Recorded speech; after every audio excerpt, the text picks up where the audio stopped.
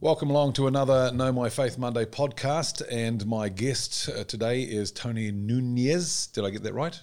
Nunez? Yeah. The emphasis is on the second syllable, but that's Nunez. all right. Nunez. Okay, so where's the name come from? I want to know the name. Oh, it's a Mexican name. Yeah, well, I got that. My dad, just from Mexico. What does it mean?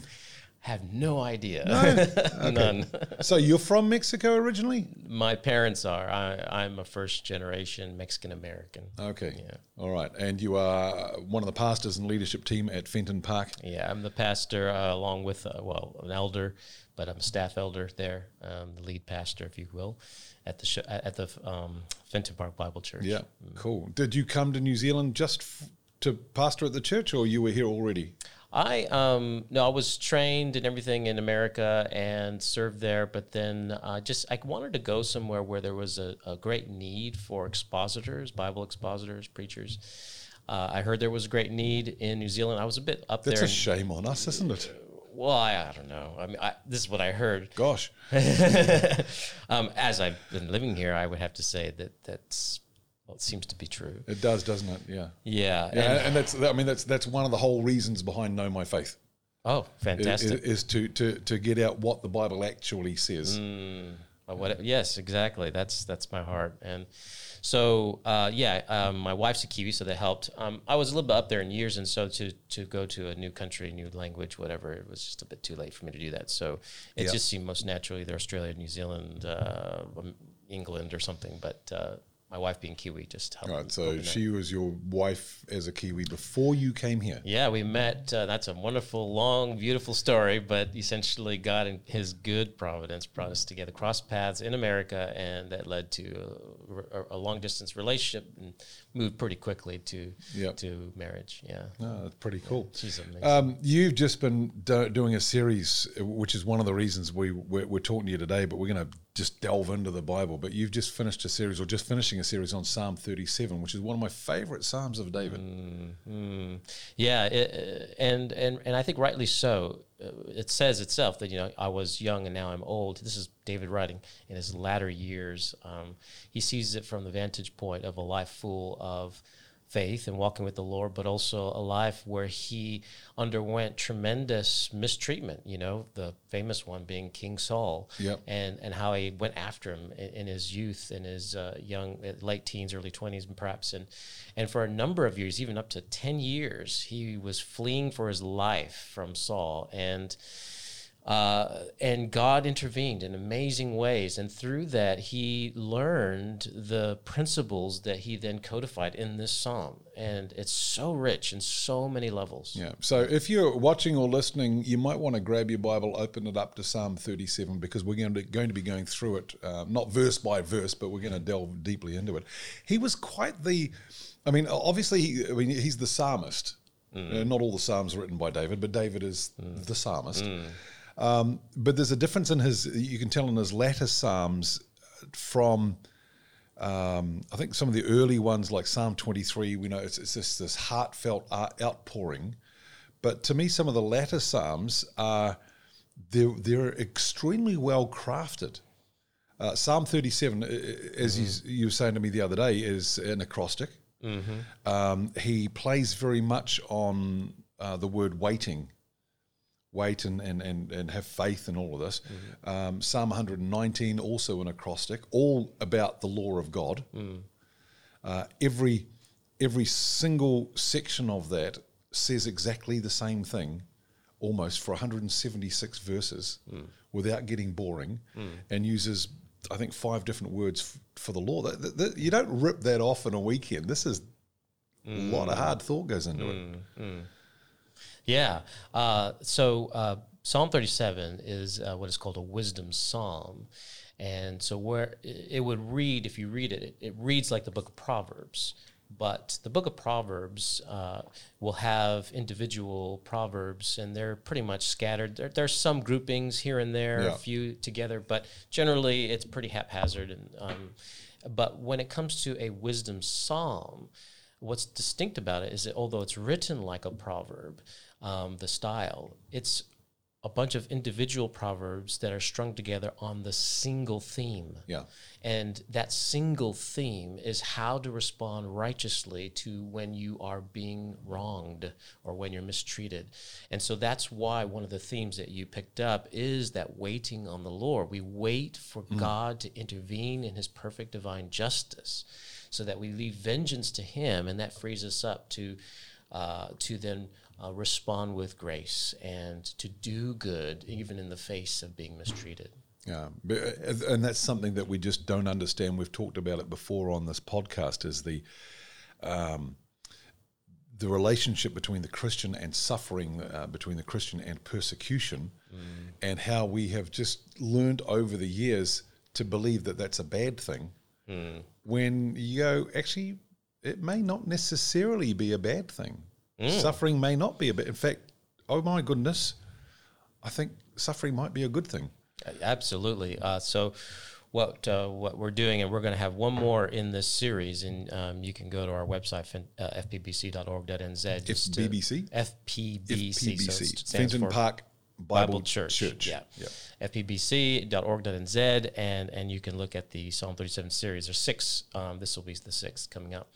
But what we're doing is, because the way this is written, it was intended originally that you read through it and contemplate it, and you pick up the common themes, the common threads, and those then become principles. And so that's what we've done, is I basically just summed up those principles in the spirit of an acrostic, an A, B, C, D, E principle. Oh, of course. And the A is to, and this is exactly what you're saying, is to accept that being wronged or suffering wrong is part of God's good plan for you and for his glory.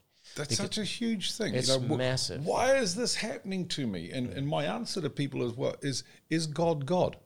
Yes. Could he have stopped it? Yes. Did he stop it?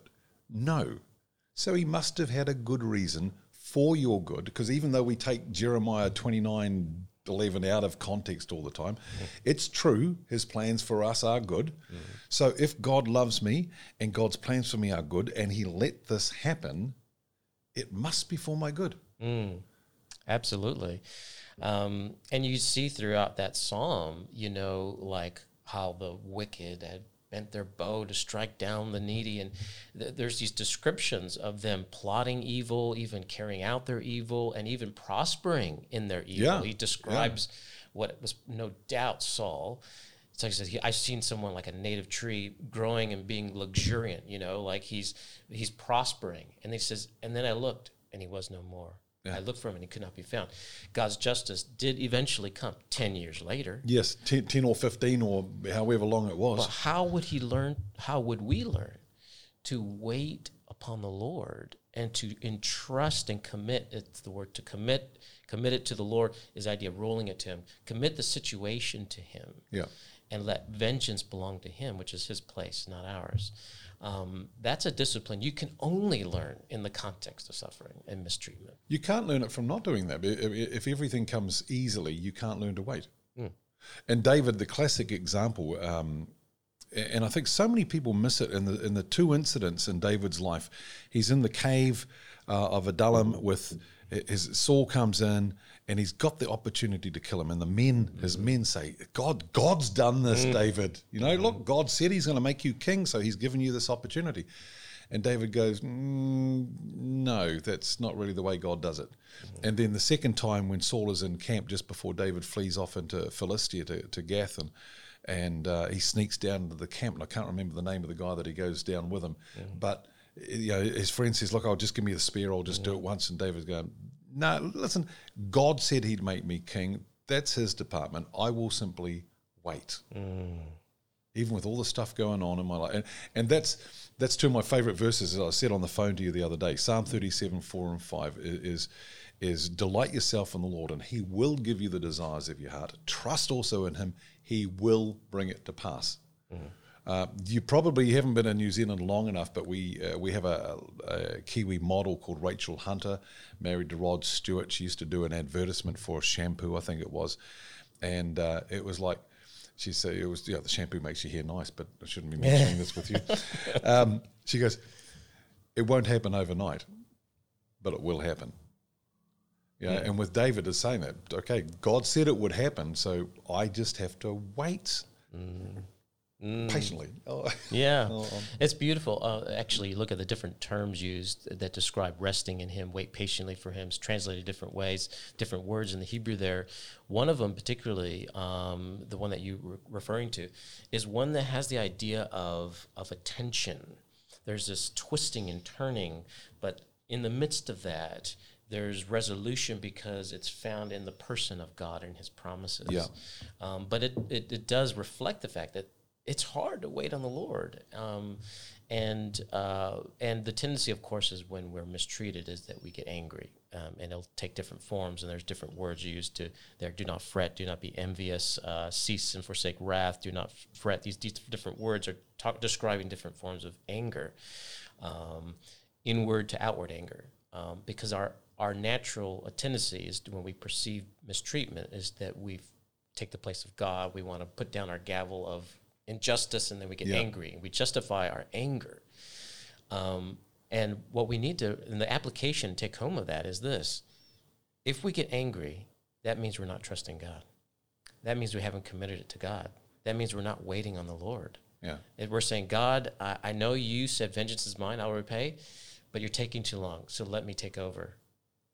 You know? It's like you ever had like someone, dear soul, might say, hey, let me help you with those dishes, or let me help you with that task. And you say, oh, okay, thank you. And you give them something to do, and they fumble along, and you realize they don't know what they're doing. I mean, they're well-meaning, but they don't know what they're doing. So what do? You're just saying, really appreciate you offering to help, but I think I'll just take it from here. You know, we sort of take it back because deep down inside we're thinking, they really don't know what they're doing. And that's what we do with God. We commit it to God maybe. We say, God, please take care of it. And we say, okay, it's been a day. What's up, God? So I think I'm just going to take it in my own hands because obviously you don't know what you're doing. Yeah. Ooh. Yeah. But no one would ever say that, but that's what we're saying. Habakkuk says, I think, is it at the beginning of chapter 2 of Habakkuk, where God says, the vision, wait for the vision, though it tarry, it will not tarry. When you read it in the English, and you go, well, that just makes no sense at all. But what it really means is, though it takes a long time to arrive, that's the first tarry, it will not, when it gets there, it's going to be quick. And you look at David. He's at Ziklag. He's been with the Philistines. They're going to attack Israel. The other Philistine kings say, no, we don't want David with us because he might turn on us. He goes back to Ziklag, finds Ziklag has been burned with fire. The women and children have been stolen by the Amalekites. His men go, listen, we've had enough, right? And they're ready to stone him. 2 days later, he's king of Judah. After 10 or 15 years, whatever the length of time is since he was anointed by Samuel, it's taken more than a decade. So the vision has tarried, but when it comes, boom, it comes fast. And we don't want that. We want it to come fast without tarrying. We want it now. Yeah, the microwave Christians, you know? Yeah. So Psalm 37 is almost a foil against that, isn't it? It's really him looking back over those years and drawing out some life lessons for us. And they're so potent, so rich in this psalm. And there's so many layers. And it really, the way it's written demands or deserves that kind of attention because every line is intentional. Every word is breathed out by God. But I mean, the way it's written and situated, we mentioned, it being an acrostic. What that means is that each stanza, the first word of it in the Hebrew begins with the next consecutive letter in the Hebrew alphabet. But on top of that, within that stanza, each line stands in relationship to the next line. And usually you have the first two lines that are parallel to one another, and then the second two lines are parallel with another. And then those two pairs are parallel with each other. Yep. So through that process, we learn, and it's a brilliant way the Hebrew thought is, because, and we need to know this because when we read our Bibles, we need to understand what the writer is intending to say. And so often we take a phrase out of its context, and it's particularly detrimental when we do that to the Hebrew, especially wisdom literature, and the poetry of Hebrew, because one line often is in relation to another line and to give you a fuller picture. So like, for example, one I think that is common, well, you mentioned it, and I think that's probably a good one, when it says, commit your way to the Lord, trust also in him, and he will do it. Now, that is only half of the stanza. Yeah. The stanza actually goes 5 and 6. So those are intended to be together as one unit. That's the third letter of the Hebrew alphabet, Gimel.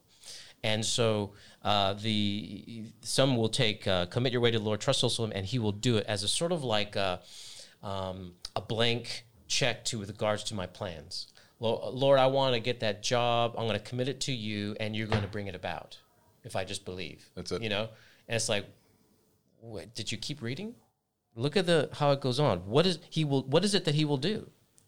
He will bring forth your righteousness as the light and your judgment as the noonday. So the parallels show us what is it that we are to be committing to the Lord. Our situation, which in the context of the psalm is our situation where we're being mistreated, where someone is abusing us.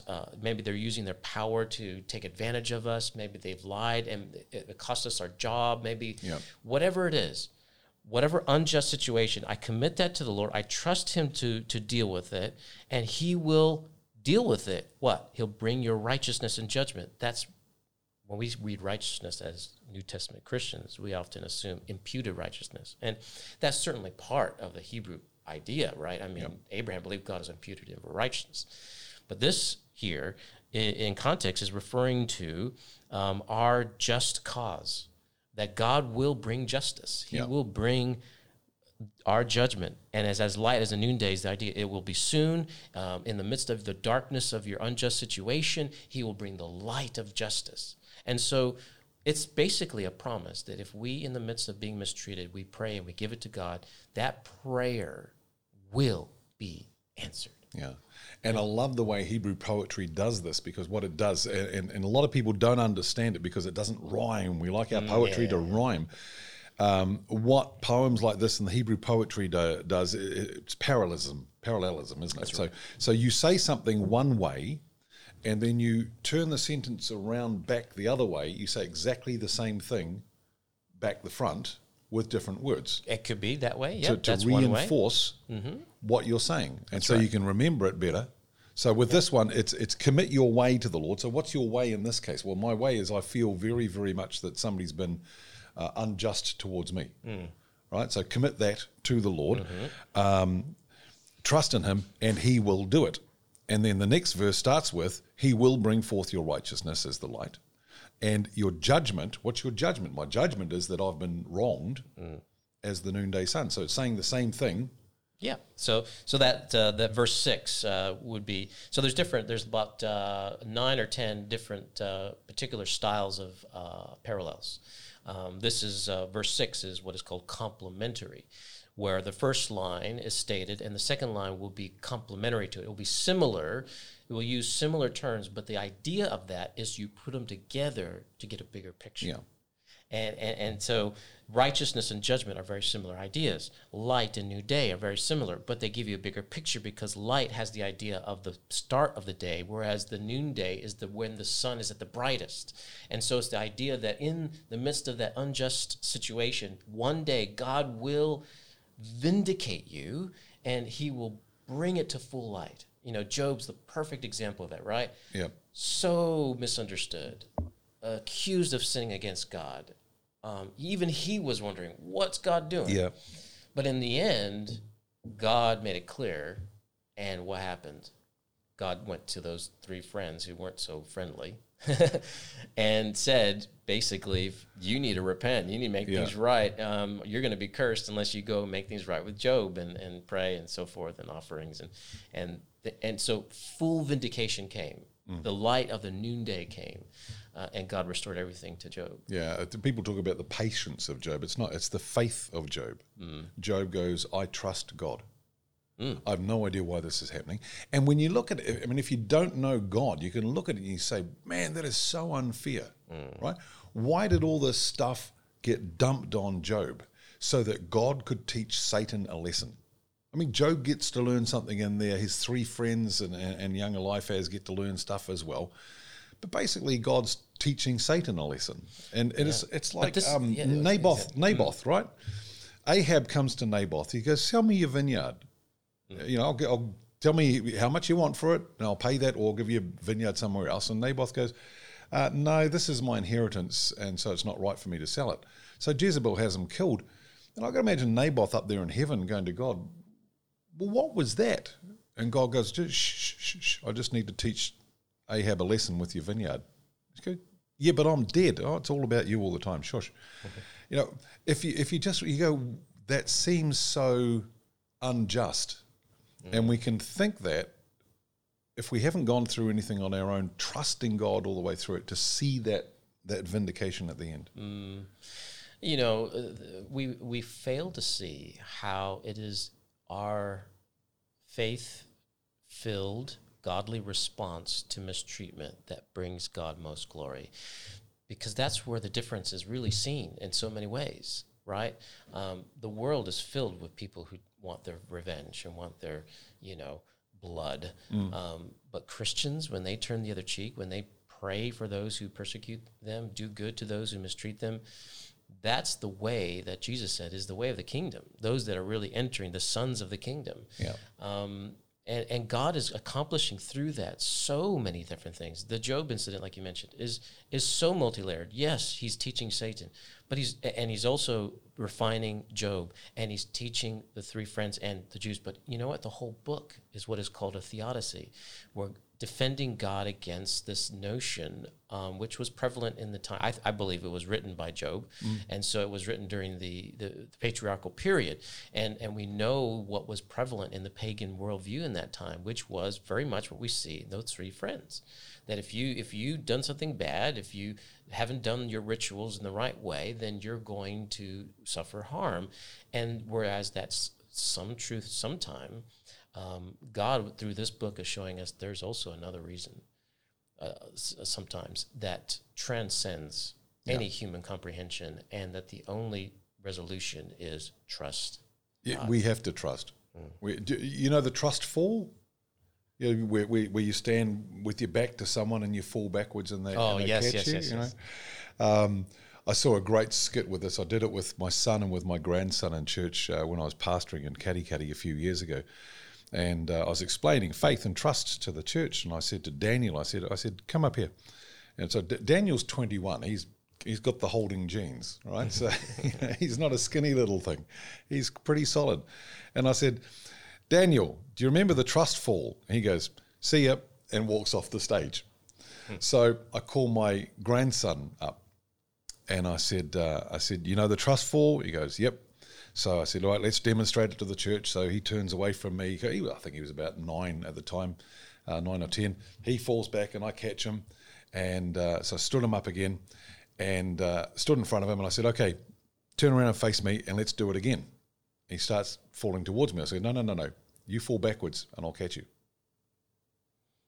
Right? And he goes, see ya. And he's off the stage. But God says that to us.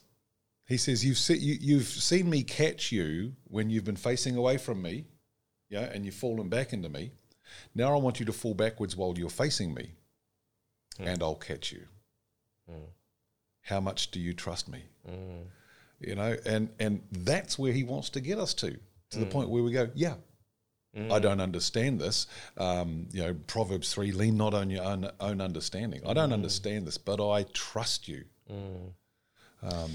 And I think when we look, going back to the Psalm 37 and these principles that we learned, I talked about the A principle that we accept that even suffering is part of God's good plan for us and for His glory. The B principle is to banish sinful anger from our options. That needs to be no longer an option for those who trust God, who know Him, especially for us who are born again. Yep. The C is to commit the situation to God. The D is to depend fully on God's person and promises, which is the massivest principle in this psalm. I mean, it's like 50 sections of this, or segments of this psalm reflect that. But then there's the E principle, which is to endure in faithfulness to God and goodness toward others. And that is, I think, one of the measures of where we are at in the spectrum of trust. You see, we can say, I trust God when I'm mistreated. Okay, did it connect to your life in such a way that you have chosen not to respond with sinful anger? I think that we fail on the first base, you know. Oh no! Come on, Tony. Give us half a day at least. Okay. To be angry and upset with what's been done to us. Right. But that very response is because we have to understand that anger, in and of itself, is not sinful because God is angry with wicked old day. He's righteous. Yeah. Thing is our sinful nature takes that God-created image of God bearing anger and twists it and turns it and bends it on its head, and we basically act like though we are God, you know, and that's the fundamental problem. Most of the time, our anger is sinful. You know, the anger of man does not produce the righteousness of God, as James 1 says. So, so when we perceive mistreatment or injustice, that's what causes the feelings of emotion, the emotions of anger. That's actually a good thing. It's kind of like if you touch something hot and you know your reaction is to pull away. If we didn't have those feelings of pain, we would be burning ourselves, cutting ourselves left, right, and center. That's the problem with leprosy is you lose the feeling. Exactly. Yeah. And so it's a beautiful thing, this feeling of anger, that because it's intended to be an emotion that drives us to resolve that in a godly way. The thing is, our flesh takes it and turns it around and says, no, I'm going to resolve it my way, and that's the problem. So the very moment we choose, in that moment of perception of injustice, and we choose to take vengeance in our own heart, even if it doesn't come out in our words, if we say it in our heart like, we've lost the battle. We've already taken away from God that which we should have committed to him in the first place. So that's the first test. Are we even doing that? The second level is, okay, do I give it to God? Like, do I really give it to God and leave it with him and trust him? Yeah. Right? And that's good. If we get that far, that's amazing. I mean, where would we be as Christians if we were living like that? But the real test is if we've truly committed it to him and depending on him, are we able to overcome evil with good? And that's Romans 12, right? Never take your own vengeance, brethren, but leave place for wrath. In other words, it's God's place for vengeance, as written, vengeance is mine, I will repay. He says, therefore, or he says, but instead of taking revenge, if your enemy's hungry, give him something to eat. If he's thirsty, give him something to drink. No, that doesn't work, God. Come on, how can that work? For so you'll heap burning coals on his head. And it says, therefore, do not be overcome by evil, but overcome evil with good. Yeah. That's the real test.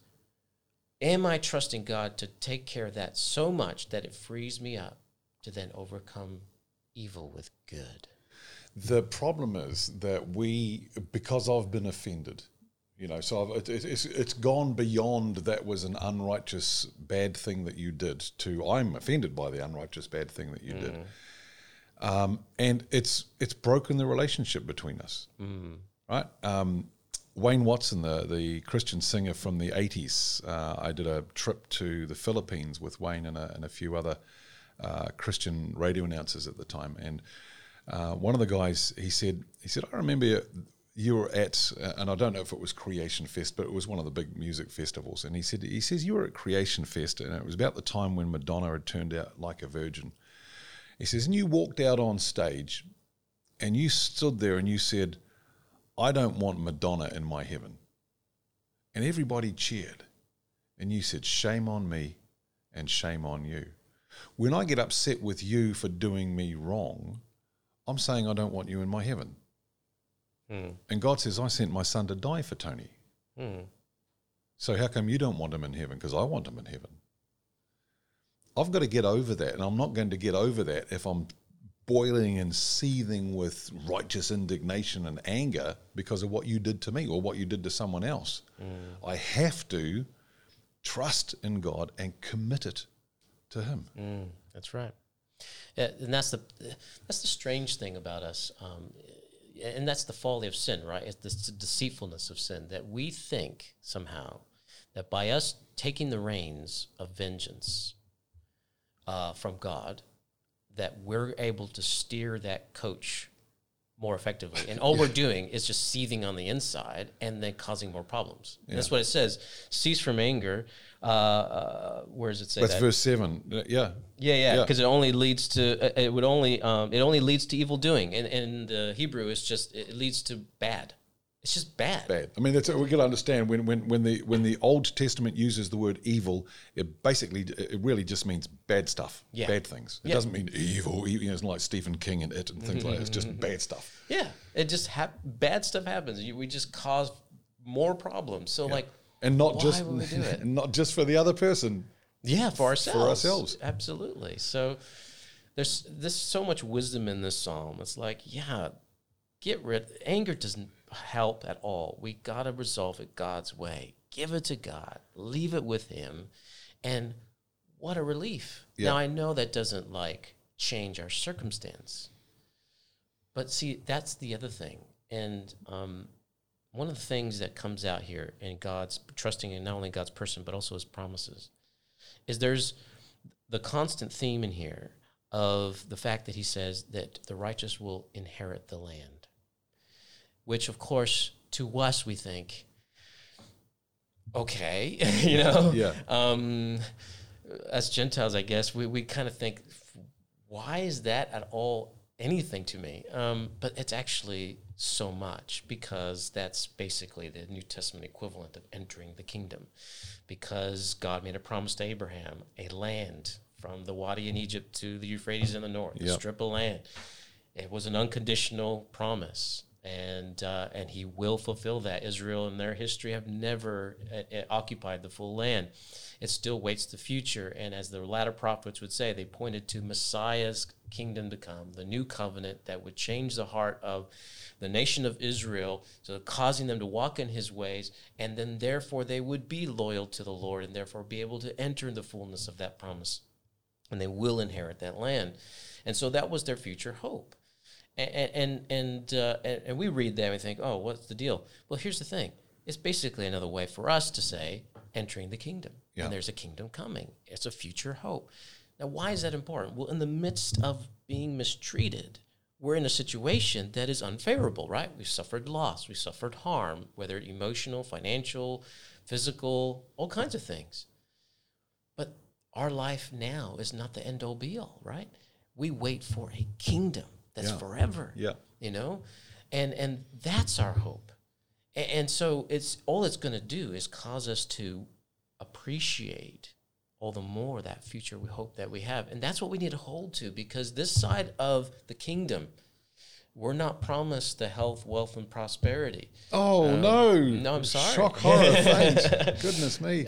That's another subject. Yeah, it is. Let's not go there. How people go to the Old Testament and they take the Deuteronomy 28 and Leviticus 26, the blessings and the cursings, and somehow apply only the blessings to the Christian and none of the curses, and totally divorce it of its original intention. Because of mindset.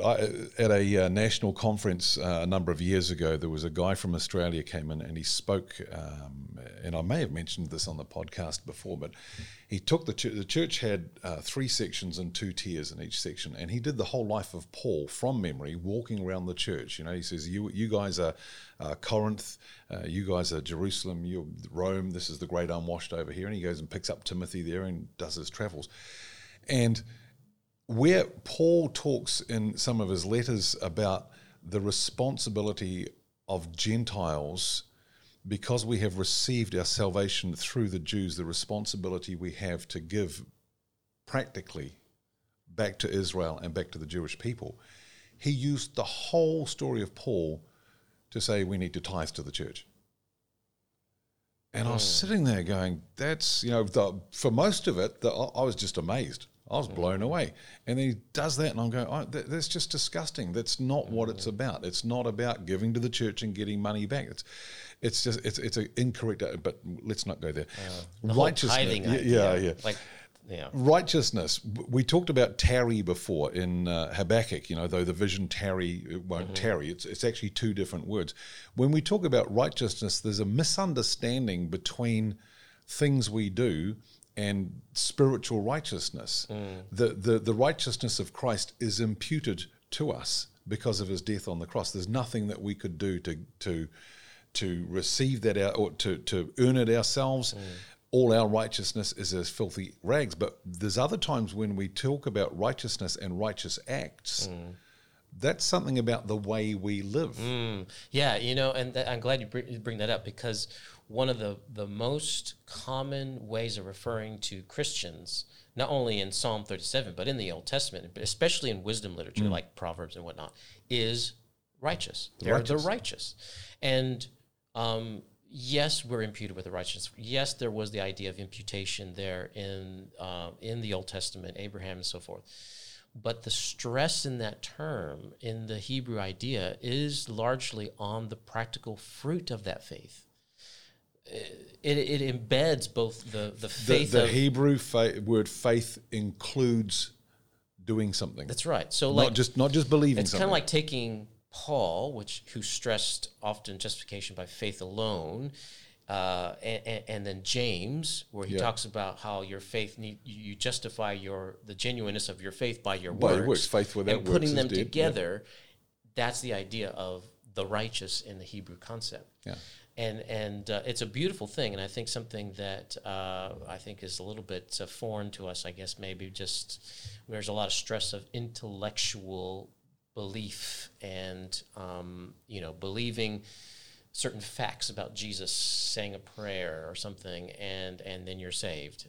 And that's not only a horribly deficient definition of faith, it divorces, in effect, it divorces what Paul and the apostles and the Old Testament never divorced, and that is the link between justification and sanctification. That is being declared righteous by faith, and then at the very same moment, in the beginning, the process of becoming more like Christ. Yeah. You don't have justification without sanctification. And that's something the Reformers really stressed and highlighted as well. That's so critical to understand. But we today in our Christianity is so anemic, and I think it was a big thing. That's a good word. Yeah, it was a big thing in America. The whole free grace versus lordship, and those were the terms. And I think a lot of Kiwis don't quite understand that, and so they take those who perhaps were advocating lordship salvation and misunderstand because the terminology sounds like works. I think it's it's the hyper grace and all of that sort of stuff. You could grab any of these wrong theologies, and you can put it down. To me, you can put it down to a lack of knowledge of the scriptures in their entirety. Old Testament and New Testament, Genesis to maps, the whole lot, reading it over and over and over again, and then you go, that obviously what you're saying obviously can't be the case. I still get it now, but I got it when I was pastoring. People would be, and you'll be getting it too, I'm sure. People that go, oh, have you seen so and so on YouTube? You've got to watch him. And like 15 seconds, you go, nah. What did he say? Well, actually, I'm not quite sure, but it doesn't line up. Well, you need to listen to the whole message. No, I don't. The old story of the bank teller. The bank tellers don't look at forgeries to figure out what a forgery is. They look at the real notes. So as soon as they see a forgery, they go, nah, it's fake. And this lack of knowledge of the Bible, I think, is what fools so many Christians into believing these false messages that are out there. Yeah, it's interesting. And it's sort of like a generational thing as well, like just keeps looping around. Yeah. Where you have, they're way back where some number of decades, what is it, back in the early 1900s or whatever, when the whole that's liberal... centuries now, there's not decades, bro, that's centuries. Yeah.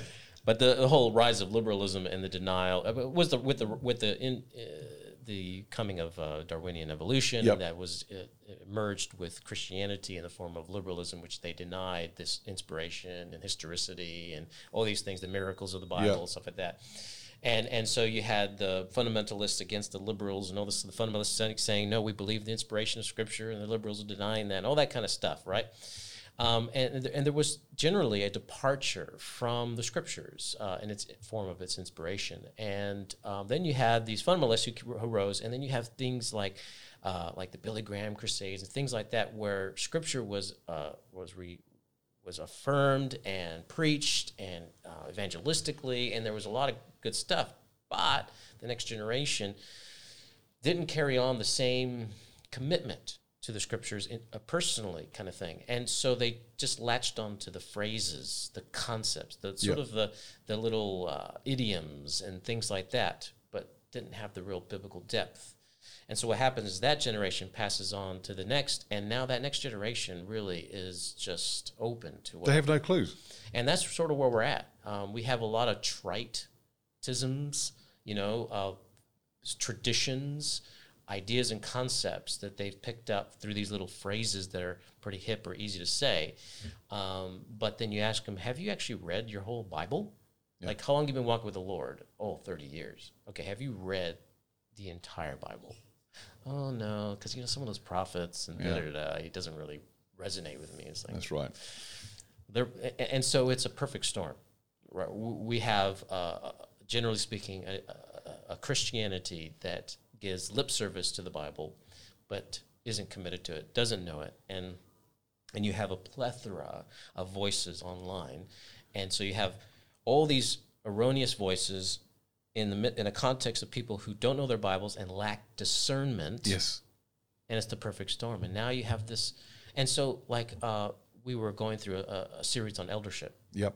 Biblical qualifications for elders, and how Titus 1:9 says they have to hold fast the word of truth and be able to refute those who contradict. That's a level of comprehension that is so critical. That's more than just knowing a tradition. You need to know the Scriptures and be able to refute those who contradict. And I was really sort of highlighting the importance of that, especially in our day.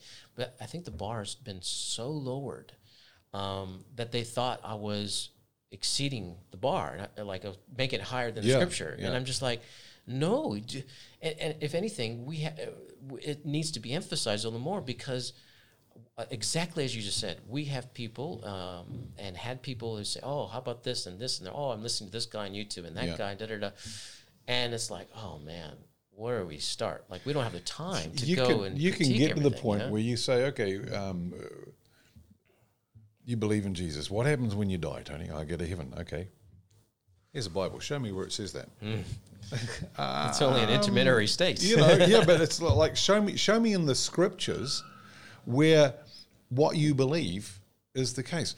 I love, there was a video years ago, it was on creation, and there was Ray Comfort, Ken Ham, a couple of others, there's about 6 of them, Trinity TV did it, and Ken Ham pulls out this little pocket Bible that he's got, and he said, we believe that the Lord Jesus Christ rose from the dead. He said, why do we believe that? Because the Bible says so. And he goes, secular science tells us people don't rise from the dead, but we never question it. He says, we believe Jesus was born of the Virgin Mary. Why do we believe that? Because the Scriptures say so. But secular science tells us that virgins don't give birth. We believe, when we read the book of Kings, that an axe head floated. Where do we get that? From the Scriptures. Our faith comes from the Scriptures. Our faith does not come from a TV preacher giving a motivational speech using 3 or 4 Bible verses. Mm-hmm. Our faith must come from our walk with the Lord, our knowledge of the Lord. And if we go back again to Psalm 37, this psalm that David's written in his latter days, of his knowledge of God from all those years.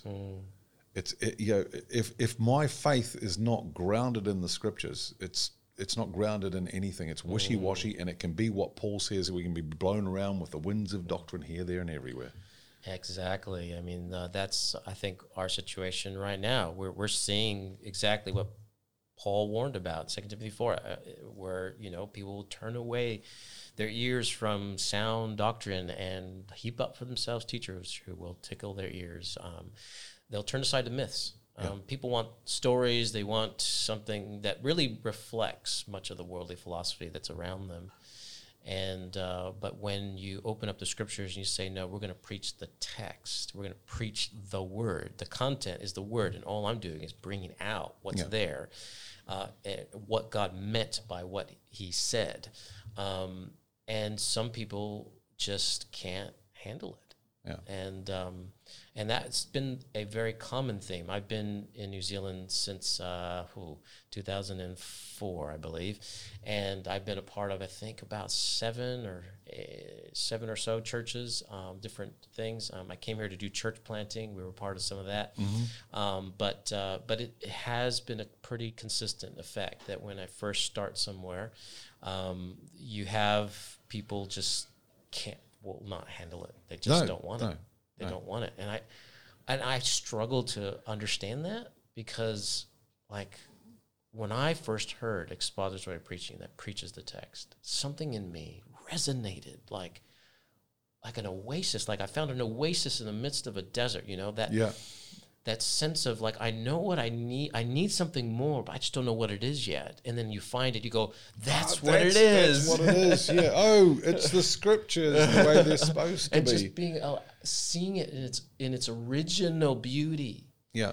And its richness is so thrilling. Yeah, and to me, and this is one of the tenets, I suppose, of Know My Faith, is when we look at the historical and cultural setting and background to the scriptures, you go, oh, that's what that means. I used to have a guy called Scott Brown from Celebrate Messiah used to come on my radio show every week, and his brief was, tell me what Paul's readers understood him to mean when he wrote this. Or tell me what the disciples understood Jesus to mean when he said this, because as a 21st century Gentile, I have no idea unless somebody explains it to me. Like the Ethiopian eunuch to Philip. I don't know what this is about. I need someone to explain to me in the historical, cultural context what the prophet is talking about. Yeah. And then you go, oh, that's so brilliant, God. And the glory goes back to him because your eyes are lightened. But again, Paul says at a time when you should be feeding others solid meat, you still need to be bottle fed. And it is sad, people that have been in the church 30, 40 years and they are spiritually immature because they refuse to dig into their Bibles. Yeah. I can say that now because I'm no longer pastoring. So you can't say that when you're pastoring. They don't like it. Very true. Very true. What you've done 5 messages so far on Psalm 37. What sort of reaction have you had from the people in the church to the message? Well, I'm very positive. Probably the most positive. I've only been at Fenton Park Bible Church for, about almost 2 years now. Yep. So still relatively new. Whenever I've started somewhere new, even in New Zealand, like I'm coming from America, I had to adjust, and then in New Zealand, different churches, even in those churches, I'd have to tweak, how I pitch it, the level and based on where they're at and stuff like that. And so usually it takes a good long time to do that, a year or so I usually try to give myself.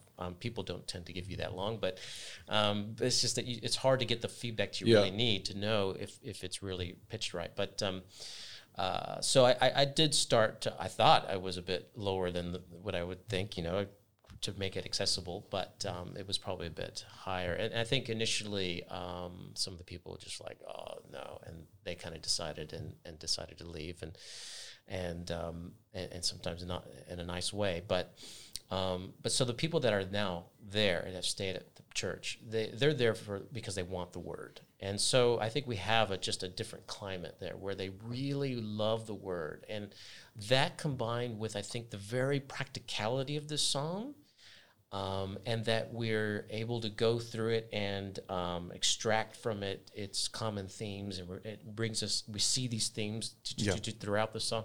I think all that combined with me also sort of tweaking it too, just to kind of bring it to their level. It's just been overwhelmingly positive. It's just been it's been great. Yeah. It's a hard job bringing somebody from a. And personal trainers have to do this in the gym. The guy turns up looking like me. He's overweight, and he goes, I want to be fit and strong. I want to look like Arnold Schwarzenegger. And the trainer's going, oh, heck, how do we do this? Knowing that the ability to do that is in there. the ability to do the exercises, the ability to lose the weight, to freshen up. It's there, but I have to push this guy just hard enough for him to do it, but not so hard that he gives up and quits. And that's so difficult. Again, going back to what Paul was saying about meat and milk, it's, we like the milk. We don't like the meat's kind of tough sometimes. And I think of the barbecue last night when I'm cooking steak and a little bit overcooked, and we can do that with our sermons too, can't we? We can do a little bit overcooked, but there's still that responsibility for those of us that teach, to teach in such a way that people grow in Christ so that they can do what Christ created them to do. And I find that's, to me, is the saddest part of the church today. And I think I was saying to Libby before,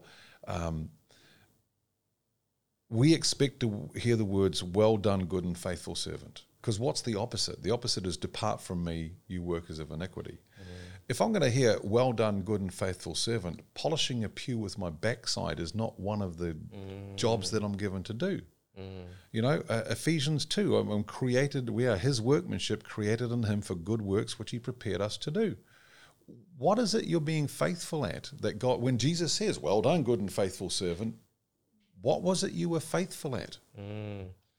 Yeah, like if it's been reduced down to just mere attendance, and their attendance isn't all that consistent. What hope do they have? Yeah, I mean, I was speaking at a church in Matamata last Sunday, and one of the ladies there, the pastor says to me, Pastor Mata, he says, every time we have a meal, she just brings all this food. She's got people in her house all the time.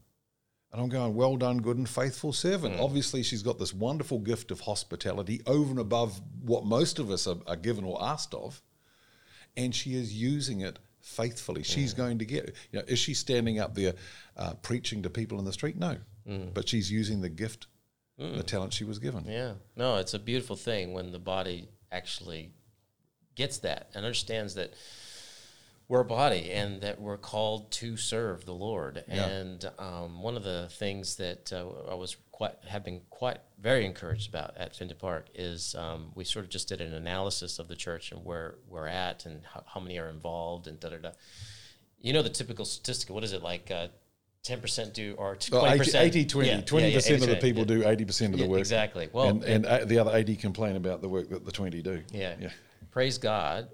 We figured it was about 50% of our church are serving faithfully and regularly, because we need about people to serve at least twice a month to sustain ministry. I was really encouraged by that. And I'm just praying for the rest 50%. And some of them are physically unable, but they. Who was it said one time? Was it Tozer or someone like that? Somebody said, how many in your church are active? He goes, all of them. 50% are active for the Lord, and the other 50% are active for the devil. Oh. Yeah. But we wouldn't say that about Fenton Park. No. So I'm encouraged by what the Lord's doing there. But one thing that I think we were talking about, like this psalm and just how people receiving the word and how they are, what we're talking about really is what do people expect from a sermon? And one of the things, in my time here in New Zealand, I had about a 7-year stint where I was teaching at the Shepherd's Bible College. Yep. And I loved that there. And one of the things that would often occur is we would get quality people already, because just for them to go there, the time and the money and da-da-da, they were very sort of stellar Christians. Yep. But they would still have a kind of Christianity that I would describe as, and this is quite common, basically at a very fundamental level, instead of being objectively based in their Christianity, they were subjectively. Now, what did I mean by that is the very subtle but fundamental difference between saying, what does the text mean by what it says, and then how should that dictate how do I live? How should that govern the way I live? That's objective. Yes. Subjective is, what does the text mean to me? How do I feel? What do I feel God is telling me? What do I feel God wants me to do? Very subjective, very feelings based.